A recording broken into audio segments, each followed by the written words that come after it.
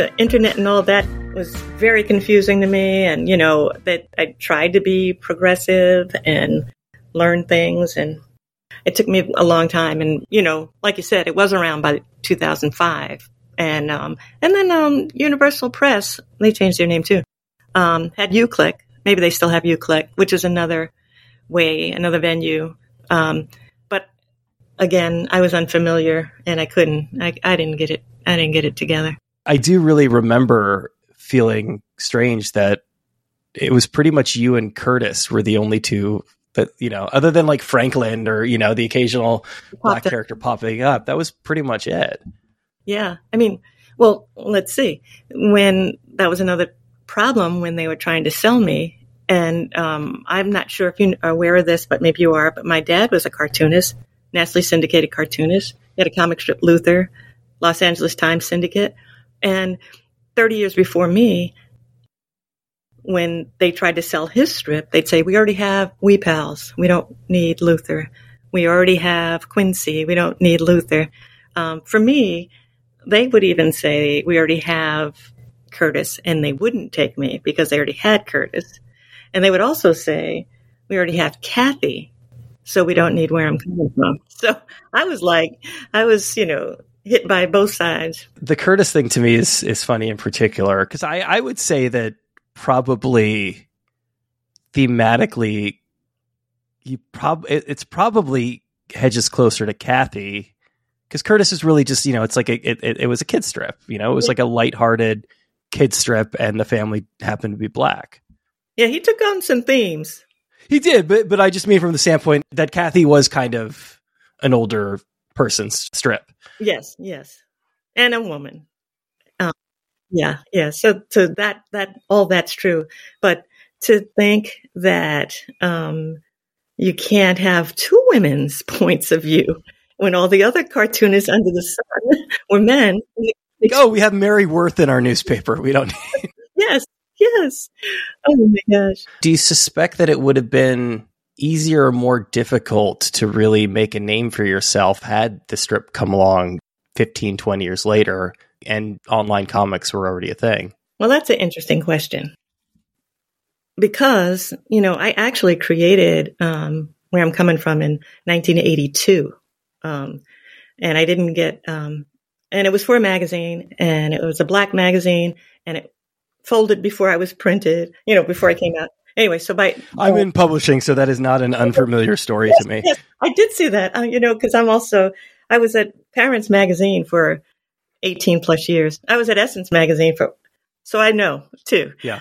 But Essence is still going, are they not? Still going.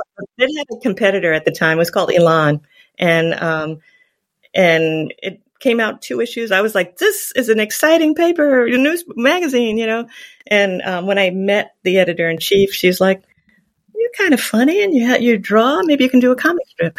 And I was like, yep, I can do that. But I had no idea. So I kind of stumbled into becoming a cartoonist.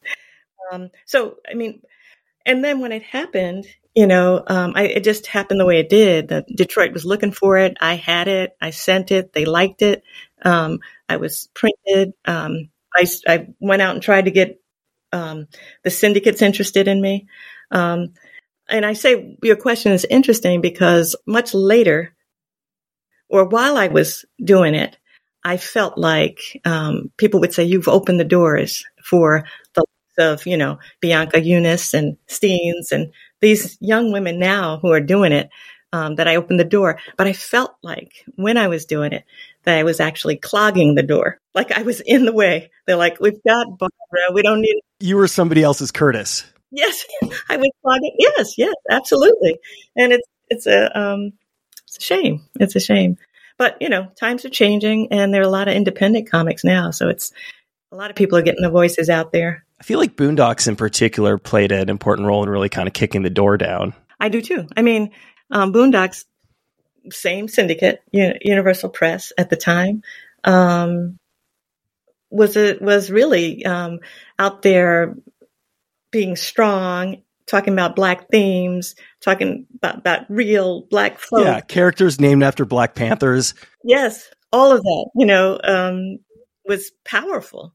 And I think he did. And he came out when he started he had more strips at the start than like anybody, like they were like, Universal Press was like, wow, he came out with, I don't know, hundreds of papers straight out the box, so I think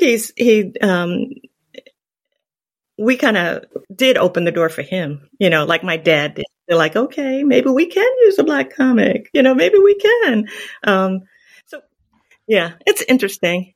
He did do some, and I think he felt most comfortable doing the animation. And this is not to disparage Boondocks' comic, because I certainly read it and enjoyed it, but it really did feel like he was kind of ramping up to do the show. I think so. And he did it daily. That's quite a schedule to keep, and to get all that notoriety and still have to, it doesn't matter what's going on, publicity, this, that, talks with other people about other things. You still had to get the strip done. You still had to meet your deadline. And I think he had trouble doing that too. It's like, it was a lot to juggle. I think 99.99% of the population would have difficulty just coming up with a gag every day, let alone drawing every day. Yeah. Yeah. A daily, my dad did a daily. And so I saw every other week he was doing 2 weeks of Luther. So I actually saw how it was done.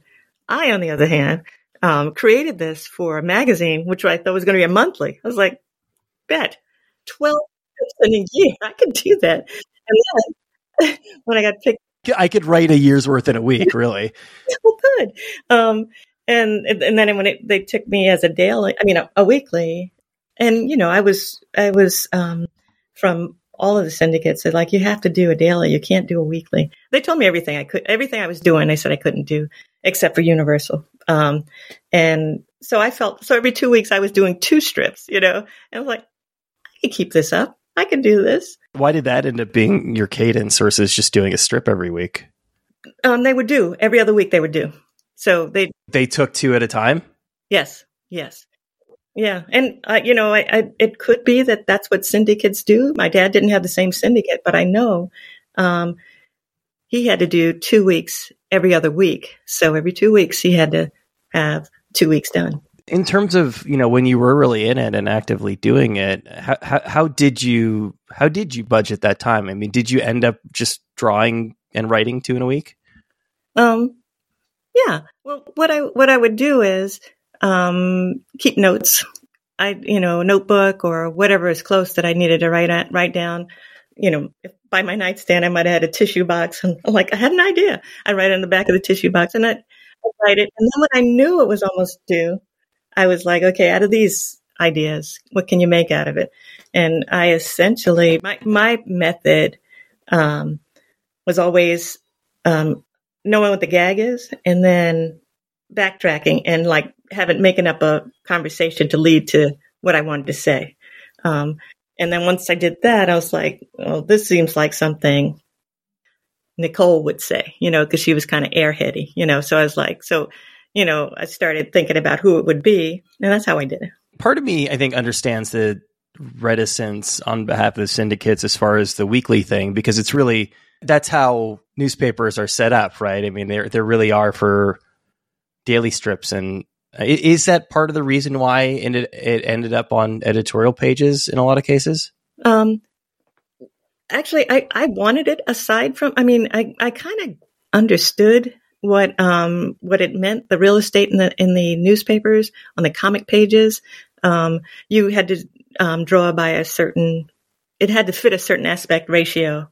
It had to be, exactly what they needed. And you could only get in a newspaper if another strip is taken out. And what's wild is that in my paper at home, I guess I grew up in Long Island, it was Newsday. And when my dad's strip, when they ended his 86, something like that, they took out Luther and they put in Calvin and Hobbes. And so just being a knucklehead, I was like, I'm not reading that. That took my dad's spot. It's like, and then when I read it, I was like, oh man, this is funny. This is hilarious, So one of the greats, really. I mean, like undisputedly so. Yeah, exactly. And I was trying to give it a little, I was hesitant to get into it because it took my dad's space. But what they can make more money if you do a daily, of course. And, they would say to me, you'd get a wider audience if you did a daily. And I liked the idea of being on the editorial page or being on the women's issues page or being on the somewhere separate. And that was because I was a big fan of Jules Pfeiffer, and, you see it in the Village Voice, and here he has these characters talking directly to the reader, and it was once a week, and it was this large space. I was like, oh, I love that. Yes, I love that. It's such a dumb thing, but, obviously I was familiar with your strip, and I remember reading it when it was out, but in preparing for this conversation, I was listening to some interviews that you did, and you mentioned Jules Pfeiffer, and it clicked for me. It's like, yeah. Obviously, like the Village Voice strips, obviously that was a huge influence on the layout. Yes, absolutely. There's also a freedom in not having it on the comics page as far as subject matter, I would guess. Yes. Although I never entertained the idea of putting it on the comics page, even though this, even to the end, when it was time for me to, because, with a relationship with a syndicate, there's something built into the contract where if you come down to a certain number of papers, either one of us can quit, if it's below this certain amount, either one. And they kept me on longer than they needed to, because I didn't want to stop. And I was glad. Lee Salem was, my champion, man. And I even then, when he's like, okay, we really do have to stop now, but how about if you did a daily? He's like, just give me something, and I did come up with something that I thought was pretty clever, that I thought might work. And he liked it, but he couldn't get enough people on board. It was like, you're betting 500. He's like, I know you don't understand what that reference is. I have no idea. Like, half the people like it. I was like, oh. But he knew me that well. He could throw that out. And I'm like, I don't know what that means, because I'm not a sports person. Baseball is funny because it's like one of the rare instances in life where you can be successful 1 out of every 3 times and still be considered very successful. Yeah. That's interesting. Yeah. But I didn't get the reference, but they decided to pass on it. And I wasn't like, let me send it here and there. And I was like, okay, maybe it isn't that great. I kind of settled back into life, Yeah. Into having a family and being a human, I guess. And working at a magazine. Yes. It takes a lot. Yeah. What was that second strip? It was called Druthers. If I had my druthers, it was Druthers. It was like, so it was a single. That is a very comic strip name. I showed it to, many people, and some of us like, Druthers? Who even says that word? It's like, but I think it works, because if I had my druthers, it would be this or that, that's what it was. But it was a single panel, and I thought it might be able to work, but it didn't. It didn't. It was a gag, so it was sort of almost like Far Side style. Yeah. So, like if, I'm going to try to think of one. If I had my druthers, it was when I walk into a fine store, that I'm not, that the security card is, I'm going to get it.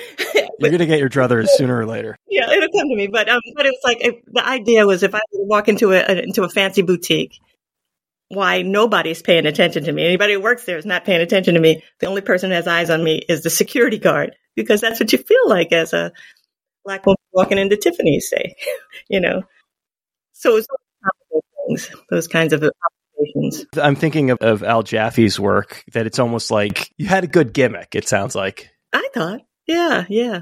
Al Jaffe, yeah. That's kind. So speaking of names, was the strip name, did that come from you too? It did.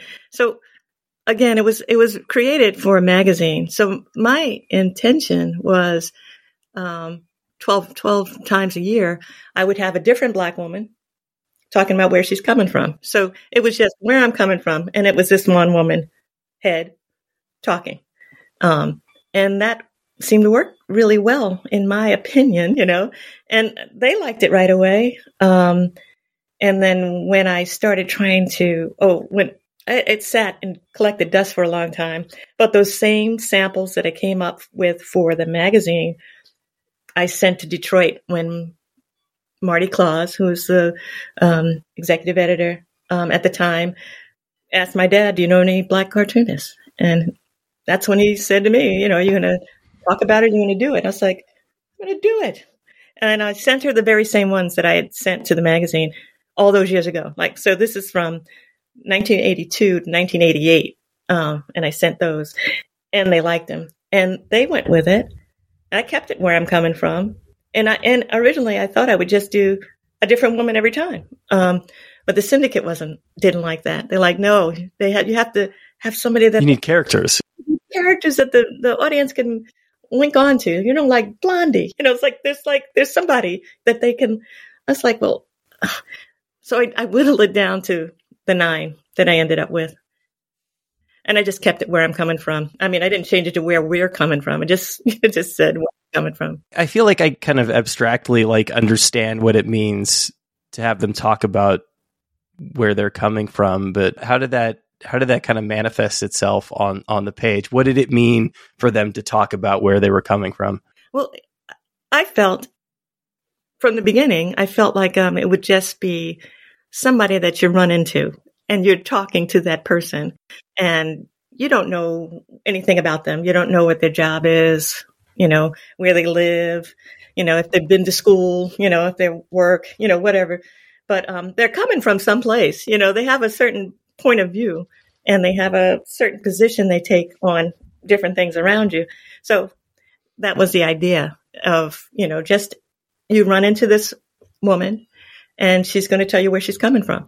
And it has nothing to do with any of that other stuff. It has nothing to do with her body. It has nothing to do with her job necessarily. It has nothing to do with, how fat she is, whatever, what her BMI is, that she had this point of view on this subject. But it could, right? It could have to do with her BMI if that's the thing that she's sort of thinking about or struggling with that week. Every once in a while, I would, my character, Jackie, she worries about, being, overweight. That's an interesting frame as well. The initial concept, it sounds like it's effectively a character study, which isn't something you really see in, certainly not newspaper comics. Yeah. I guess you're right. I can, really talk about my dad's strip. I knew his characters. I knew what to expect from his characters. So I know that, cartoonists do, decide what they want their character to be.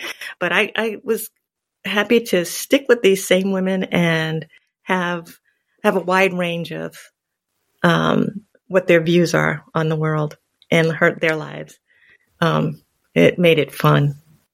I said a part of everybody, every one of those is actually me, It sounds like there's a sense in which you did kind of keep to that original idea, but you built yourself a cast of 9 characters who could play those roles. Who could play those roles and interact with each other, which was not the intention in the beginning.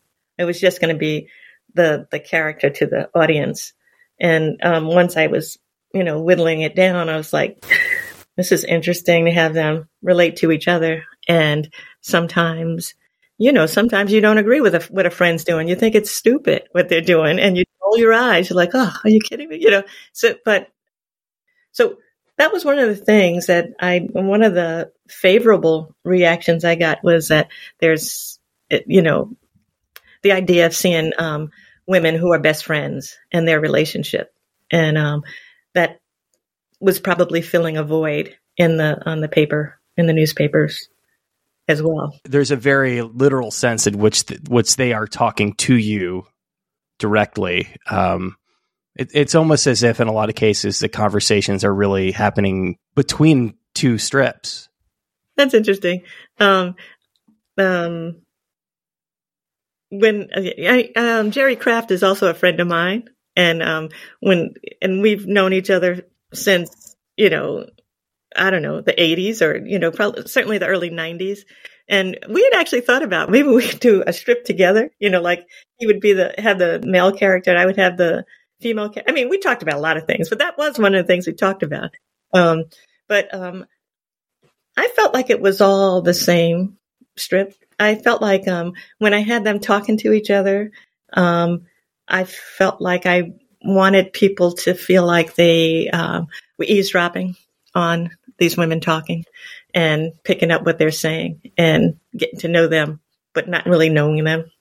And then otherwise, I'd have them speaking directly to the reader. It's funny, you mentioned your dad's strip going away when he decided to finish it, and that he was like, yes, I do know an African American cartoonist, which is funny because obviously this is not the case here, but like there is a certain like built-in nepotism to a lot of comics from the standpoint of people camp out on the comics page to such a degree that they pass it down to their children. Yes. I mean, I just met, oh my gosh, the guy who does Heathcliff. Love him. Oh yeah. Yeah. And at the CXC was a cartoonist thing. Columbus. Yeah. And it was passed down to him from his uncle, I believe. And, then the Lockhorns, the husband gave it to, passed it down to his wife, and the Beetle Bailey guys, that was passed down. So what's so striking to me, and, I don't need to break my arm, patting myself on the back, but what was so striking to me was that I had a separate strip than my dad's. I had a separate syndicate than my dad's. I actually have the rejection letter I got from my dad's syndicate. I wanted them to put that in the book. I was like, what about the rejection letters? You want that? Because that's.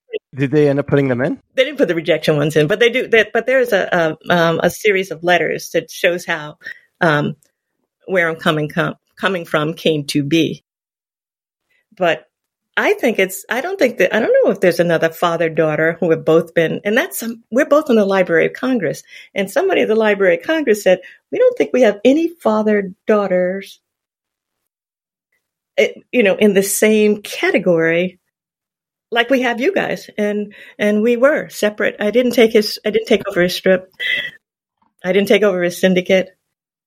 He did say they did reach out to him because he was a cartoonist. And he did say to me, you tried to do this before. Are you still, willing to try?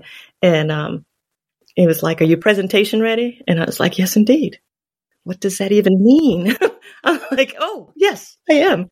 And I sent it and they liked it. There wasn't a conversation about you taking his strip over. Never. When I was living at home and he was doing the strip, I did help on the strip. I did put on the Zipatone is what he used. For folks who don't know, that's that paper, that film that you cut out and put it onto the image on the actual drawing. And I did do some coloring, some silhouettes at times, and even did the lettering at times. But I did that to get some extra money. I got paid, so it's like I did not in any way, shape, or form think I was getting trained to be a cartoonist at all.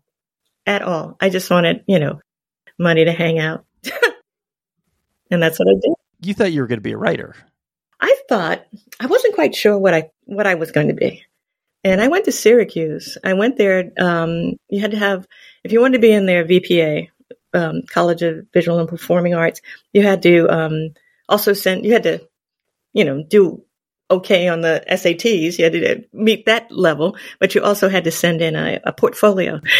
And I the folks, when I was growing up, I had good art teachers. They had what they call talent art classes, and they would always have me in those classes. So I felt like, I am going to study art. That is what I'm going to do. What the hell does that mean? It's like art. That's so big. It's so broad. So I go there and I'm like, I'll be a fashion illustrator. No, I'll be a fashion designer. No, I'll be a painter. It's like I went all over the place. That's pretty common, I think, with a lot of kids entering college, of just like basically trying to figure out what you don't want to do. Yeah, yeah, yeah. And also when I had and then I was the oddball as well among my friends because I was in this VPA. I was in and nobody else was. And then, I can remember freshman year and me saying, in the dining hall or whatever, because I just gotten back from a studio, and the studios were from, all day, 8 a.m. You have a lunch break until 5. Then you go to the dining hall and everybody's sitting together, and I'm talking about how I'm drawing. It's figure drawing class. They're like, there are naked people in your class. Like, yes, there are. Are there men? Yes. Everyone. So it was like really a revelation. It's like, so I was an oddball, a bit of an oddball among my friends, and that's okay. It was good. Yeah, what I wanted to do with it. For a vast majority of people, fine art is not a tenable career path. Is that basically what you bumped up against? I did. I didn't think, you're sitting there. This is the other thing I didn't like about art school. Because you have these assignments, you do these assignments, and everybody puts their work up on the wall, and then everybody gets to critique. And I was like, why on God's green earth do I care what another 18-year-old thinks about my drawings? That I can remember feeling that. I was like, this isn't quite right. But I also could see some really extraordinary talents in some of my painting classes. I was like, okay, that might not be me. It's like, and then I was like, maybe I like the idea of perhaps album covers, maybe I'm going to be an illustrator, So I was all over the map. And for electives, I was all over the map again. It was like, I like sociology. I like speech. I want to try speech making. I want to try, I was all over the place. Hence, I never got my degree. I had all the credits I needed. There 4 years, but it wasn't in the right place. Yeah, it wasn't concentrated in a specific area enough. I needed somebody to hold my hand. Syracuse is big, I needed a guidance counselor, like from high school. It's like, but and mortified my parents, that I would go to school for 4 years, have to pay that loan back till I was 40, and still no degree. I was a creative writing major in college, and it was similar. I mean, it wasn't quite like, obviously it wasn't quite hanging, painting on the wall and everybody looked at it, but it's my week to turn in a short story. Everybody here reads it. And that is you're right. It's a mortifying experience. As I'm somebody who I've got a lot of social anxiety, and it was just, I dreaded those moments. But now that I think back on them, and I don't know that this was necessarily the intention, but now that I think back on them, and I write for a living now, I write for a lot of people. I'm a journalist. I think that there is a way in which that kind of gives you a thicker skin, because if you put yourself in the world, you're going to get criticism. Yes, that's absolutely true. That's a good point. But the other side of that for me was these people are my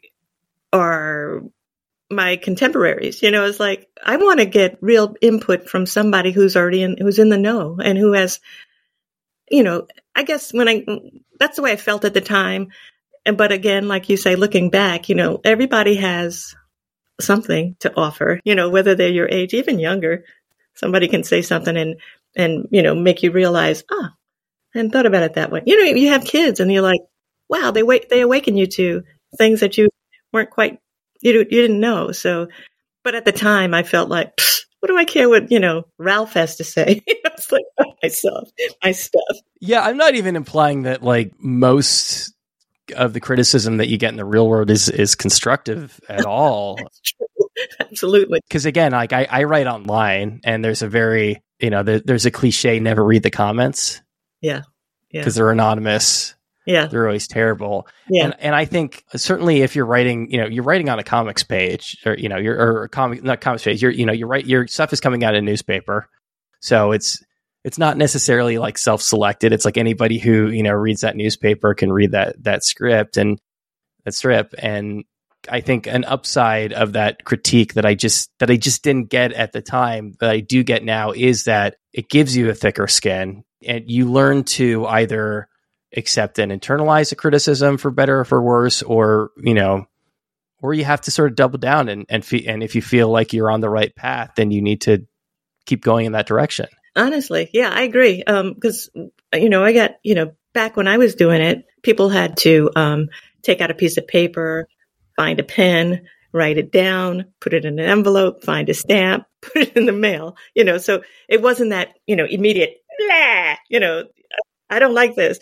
But so I kept the file of, fan and not so fan letters, two different files. And frankly, the not so fan letters were kind of invigorating, and they kind of made me feel like, oh, I pressed a button. I must be on the right path. Oh, this is irritating someone, what I say. So I feel it was empowering even as I was working on it. What were those buttons that you were pressing? Well, I often got letters about my characters being anti-white. And I'm like, because of their very existence? That is like, talk about a setup for the current moment. You were ahead of the curve on that feedback. I'm telling you. But I would also get that I was against men. And it's like, wrong. I would get that from, like I said, like we talked about earlier, that I wasn't in this New York area. And by then I was living in Brooklyn when I was working on the Strip, and met a lot of, you have a lot of, it's Fort Greene. So there was like a lot of talent in that area. And, you go to parties, you meet people, all that kind of stuff. And, you find out somebody talks to you and they're like, oh, I'm a cartoonist. Oh, you're a cartoonist. Yeah. Well, what, usually they think it's, oh, you're doing something for children. It's like, no, it's actually for adults. And then, or they think animation. Yes. Yeah. They have these certain ways that they think about, when you say I'm a cartoonist. Or for me, it was also trying to make a distinction. To this day, it's trying to make sure when I'm talking to people that I'm clear. If they say, we're going to have a cartoonist come talk today. And then, you get a whole stream of kids. I'm like, hold it, guys. I don't do comic books. I do newspaper comics. And it's a whole nother animal. But the point what I was getting to is that, so you meet people and you're like, oh, you're a cartoonist. Oh, kids. No, it's adults. My characters are all women. They're all Black women. Oh, so you're just dogging men. I get it. I'm like, you haven't even read it. You just make that assumption, which is, frightening, but also made me feel like that seems like somebody who is insecure, and it served for me as a way to weed out, people who are just making those kinds of assumptions, like, all right, let's dance, but that's as far as this is going to go. It's like, that's how it goes. It's so interesting, this idea that your existence or the Strip's existence, or the fact that, as you said, that it's 9 Black women, that all the characters are Black women, that the sheer existence people feel like is a problem. Mm-hmm. Is there also a way in which, it is a statement, or it is, I don't want to say transgressive, but maybe it even was transgressive, an act at the time, or in a way just a political act of just saying, listen, I'm here, and all of my characters are Black women, and I'm gonna I'm gonna take you into this world. Yeah, well, that makes me think of I was on I got a lot of publicity when it first came out, because I was the first Black woman to be in the mainstream press. And by mainstream, we mean the white press. That's a lot of pressure. And it's like, oh, we want you on People magazine. We want you, I was like, going back to these boxes of for Drawn and Quarterly, going back to these boxes, I was like, wow, that was really popular. I mean, because some of it was, is in and out, I didn't even hold on to it in my head, but I keep everything because I'm a pack rat. But I was on Good Morning America, right? And we're sitting there. I'm excited, nervous, and what's the guy's name? Was it Charlie Gibson? Was he the guy at the time? Maybe. He's the guy with the crazy teeth? Like, Hartman, maybe? No, who is that? There's somebody. Anyway, I can't remember. I feel bad whenever you say anything now. You're like, oh, what did she have to say about? But anyway, just before, we're sitting down, and it's the two of us sitting down. It's like 5 seconds to go, and they do the number, thing. Yeah, where they get silent for the last two. Yeah, countdown. Yeah, and he leans in and he says, how is this even gonna be sold at in a city that's not a black city? Action! I was like, what? So I don't know if that was his technique on getting me grounded and ready to, or angry, really. That I would come back with an attitude, and we'd have a real, maybe terse conversation. I'm very easygoing. It's hard to make me be angry at somebody, and I'm not going to blast anybody in person. I can do that in the but it really made me angry. But the very idea that having black characters, all black characters, in a paper that's in a white community, that they would not be interested in it. I mean, I find that insulting. It's like, by having all black characters, I'm not trying to make a statement that, I'm just, because, conversely, what we know is all white characters, all, and like, well, are you making a statement? Are you making a statement? This is not part of my existence. So, and hence we become the other, everything seems normal. That's why everything that's of color, so to speak, is other, and that's a weird place to be in. We're born into that, so you live with it and you talk about it, and it's interesting. Anybody who's the first person to do something, especially if it's, let's be honest, especially if it's racial, like, there is a way in which it is kind of inherently political, or whether or not that is your intention, and it sounds like your intention was really to just like to talk about the people that and to me, because I always want to be able to mention that people say, well, you weren't the first one. I'm like, no, I wasn't the first black woman cartoonist. It was Jackie Orms. She did a comic strip, Torchy Brown, for the Black press. Black press was very important. Very important. Many people don't even know anything about the Black press. So they had Oliver Harrington, one of the great black cartoonists, before my dad, a generation before my dad. And the two of them made a bond. I don't know if they actually didn't meet. I actually met Oliver Harrington, but my dad, they had this mutual admiration going on. And because my dad was in the mainstream press, or in the white press, and it made a difference. So he was like one of the first. He's like, of the three, Maury Turner, Ted Shearer, and my dad were the first three to be in the white press. And there's actually one important one that doesn't get talked about enough: George Harriman. Oh, yeah. I think he passed at the time because I think he was Creole, if I'm not mistaken. But yes. It is such an interesting thing that he was, he's still one of the most celebrated cartoonists of all time. Absolutely. Yeah. There's somebody sent me a story about a slave cartoonist who, it was a very interesting story.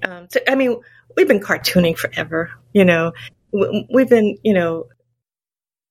and it's such a way to record our history, how we are in this, how we were living in this space and time, what we found funny, what we found interesting, worthy of talking or telling a story about. So I always like to bring up Jackie Orms, because I don't want people to think that I don't recognize that. I happen to be, I was a research director. I happen to love research. I love to fact check. That was my job, for many, many years. But when I didn't find out about Jackie Orms until she passed, I think she passed in 1986. So right before Detroit picked me up, I knew about her, and I was like, wow. I was pleased, and I know that I'm standing on her shoulders, but I do make the first in the white press. And, making that, crossover is kind of a thing. It's kind of a thing. As an archivist and as a self-declared pack rat, as you said, as a researcher by, both job and nature, what was the experience like of working with Drawn and Quarterly and going back and really, digging up not only the strips, but a lot of the, like the paraphernalia, a lot of the stories and a lot of the paperwork around the strip. It was really kind of exciting for me. Because I really had forgotten how, publicized I was the first time around, how much, because I would think if you go on a Good Morning America, that you never forget that. Yeah. I mean, I didn't actually forget, but it wasn't foremost in my mind. And, so that story that I told you about the Good Morning America, that stuck with me. I tell that story often. But I'm looking at my notebooks and it's like, I saw this, I didn't remember. I saw, the Arsenio Hall people had called. I was like, what? I didn't remember that. It's like, and my dad would say to me over and over, you need to write this down. I was like, how could I forget all this that's happening? He's like, you need to write it down. And I didn't listen. So now I'm going back through boxes and I'm seeing stuff. I mean, first, talking to do the Drawn and Quarterly thing, you have to go back through your old work, which is scary, to start with, because nobody wants to look at what they did before. So I was pleasantly surprised there. There was enough that I thought, I did have something, but also finding all these, what makes me laugh is things. Often they were saying, well, this is the beginning. You were going to take off and you were going to be, how much money I was going to make and how big it was going to be and all that. Of course, not. I mean, I shouldn't say of course, but none of that materialized.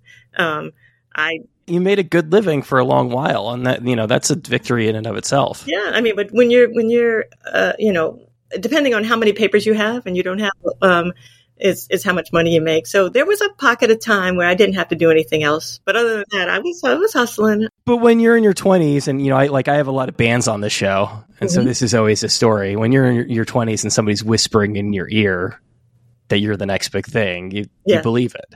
You do. I can remember. I would be. I found an article where somebody said something like that to me. I said, yeah, or. None of that could happen. I mean, because that's the kind of sense of humor I have, and none of it did.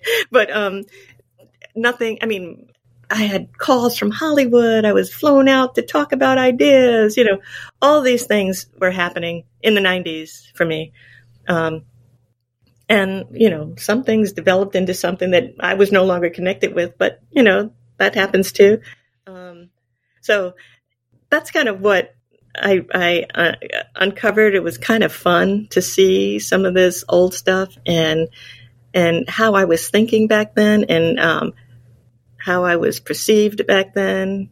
And I feel like I need to rejuvenate that young one because I had a lot of nerve. I had a lot of spunk.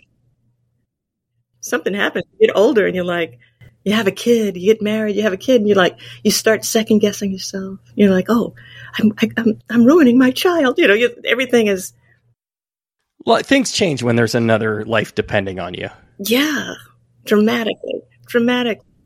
Yeah, I was asked how did having a kid affect my character, who has only one of my characters has a kid, and I said part of what happened was I thought I knew what it was like to be a parent. So I felt confident having Lydia have a baby. It's like my friends were having babies. I was like, I would babysit. I would go on class trips. I would do, I was doing everything. Anything they couldn't do, I could do. I love kids. I love them. And then I had a kid. I was like, oh my God,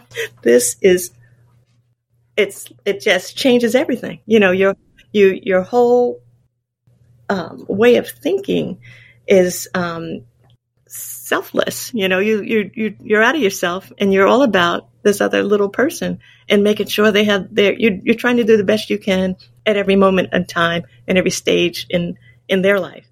And you're not always very good about it. But my character got more, would think more about the world, would be more introspective and trying to figure out, am I doing what's the right thing for my child in this space, in this world? Worrying about how she's going to be received in a place that marginalizes her, worrying about what's going on in the world. And also I let her grow up a little bit, because when she first started, she was just this circle, these little hands, an oval, she was swaddled all the time. And then I was like, she became a toddler, because it was fun to see the way babies move and, act and all that kind of stuff. So it did evolve. It did evolve. And that doesn't always happen in comics. Usually everybody stays the same. Yeah. Yeah. It's the sitcom thing of it resetting every time you get to the end. Yeah. You have a son, is that right? I do. And he was born when the strip was still happening? Yeah. He was born in 1998.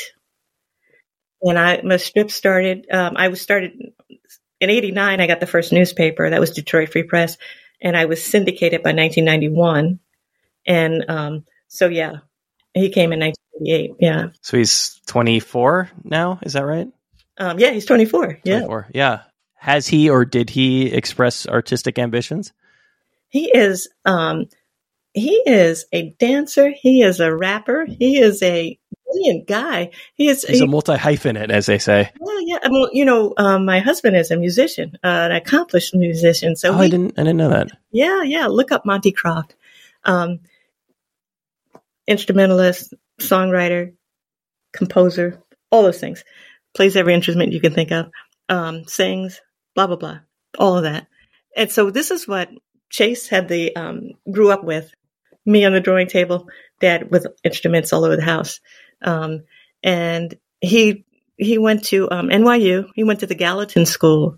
And he just graduated 2 years ago, a year and a half ago, whatever. And what's funny is a friend of mine, Tim Fielder, who's a cartoonist, comic book cartoonist, and he went to Gallatin. I knew that. And I'm not really much of a show-off person, but I was like, Tim, I have to tell you, Chase got accepted to Gallatin. And his reaction was, a weirdo. And I was like, yes, because you can be such an individual there. So, I mean, he was on the dean's list twice. He's just this brilliant guy. He's brilliant with words. He's brilliant with all kinds of things. How it's going to manifest ultimately in his life, I don't know. He sounds like he was in a very similar position to the one that you were in when you went to college. I didn't realize that, but it's absolutely true. Yes, it's absolutely true. But he got his degree and I didn't. Part of the reason why I asked about his artistic ambition specifically is because you did what your dad did, and it sounds like from all accounts that he was very supportive of that, which is great, but also and I like to ask this of all artists I speak to who have kids, particularly ones who had parents who are musicians, or whether there's a part of you that almost wants to discourage them from taking that path because how difficult it can be. I don't. What I've always wanted before he was even born, or I was pregnant or whatever. It's like, can I just have a decent human being, somebody who can find happiness and be happy?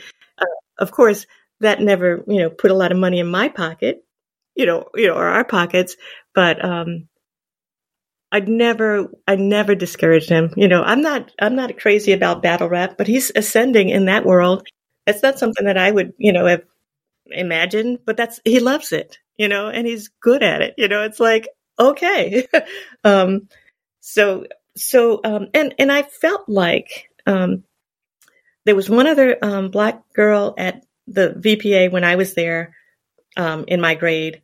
I don't know what happened to her. I wonder. but I felt it was very different for me to be a Black girl who liked to draw, that her parents allowed her to go to Syracuse and study art. That seems like,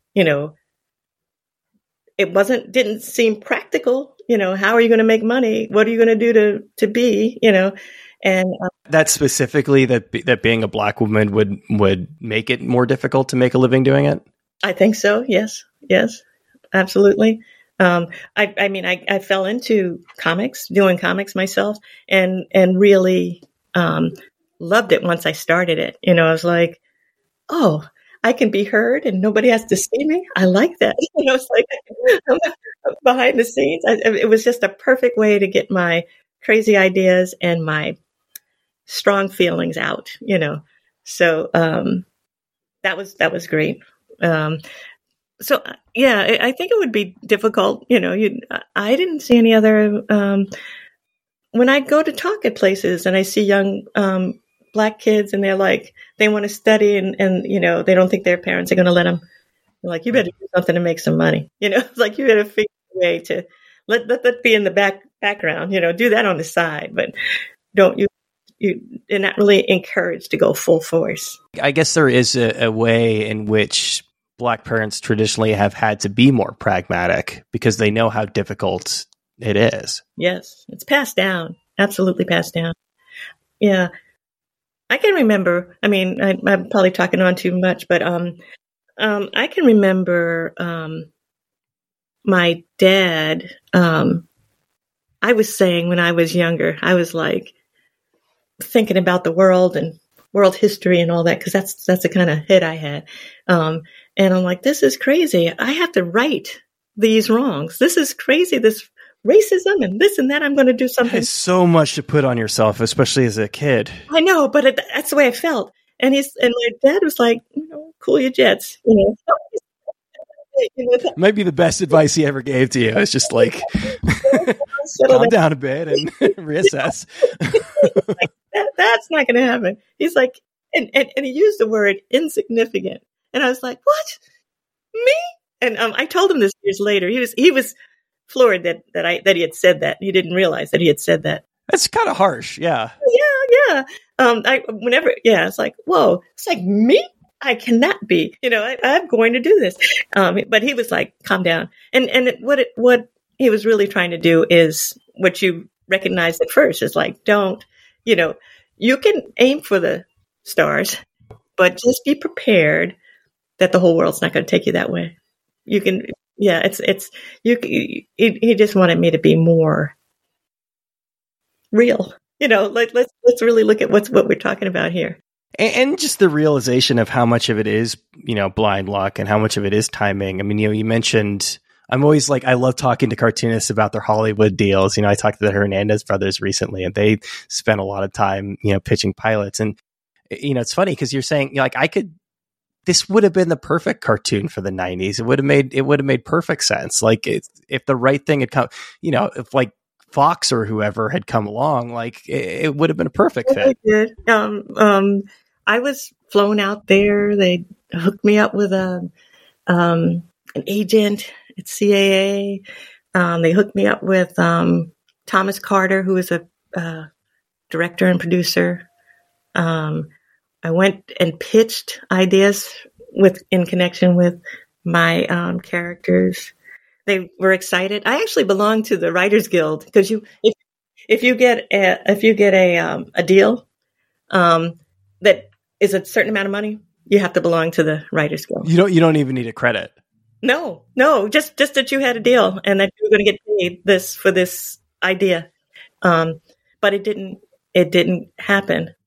Other shows came out that were amazingly like the idea that I came out there with. And I didn't get any love behind it,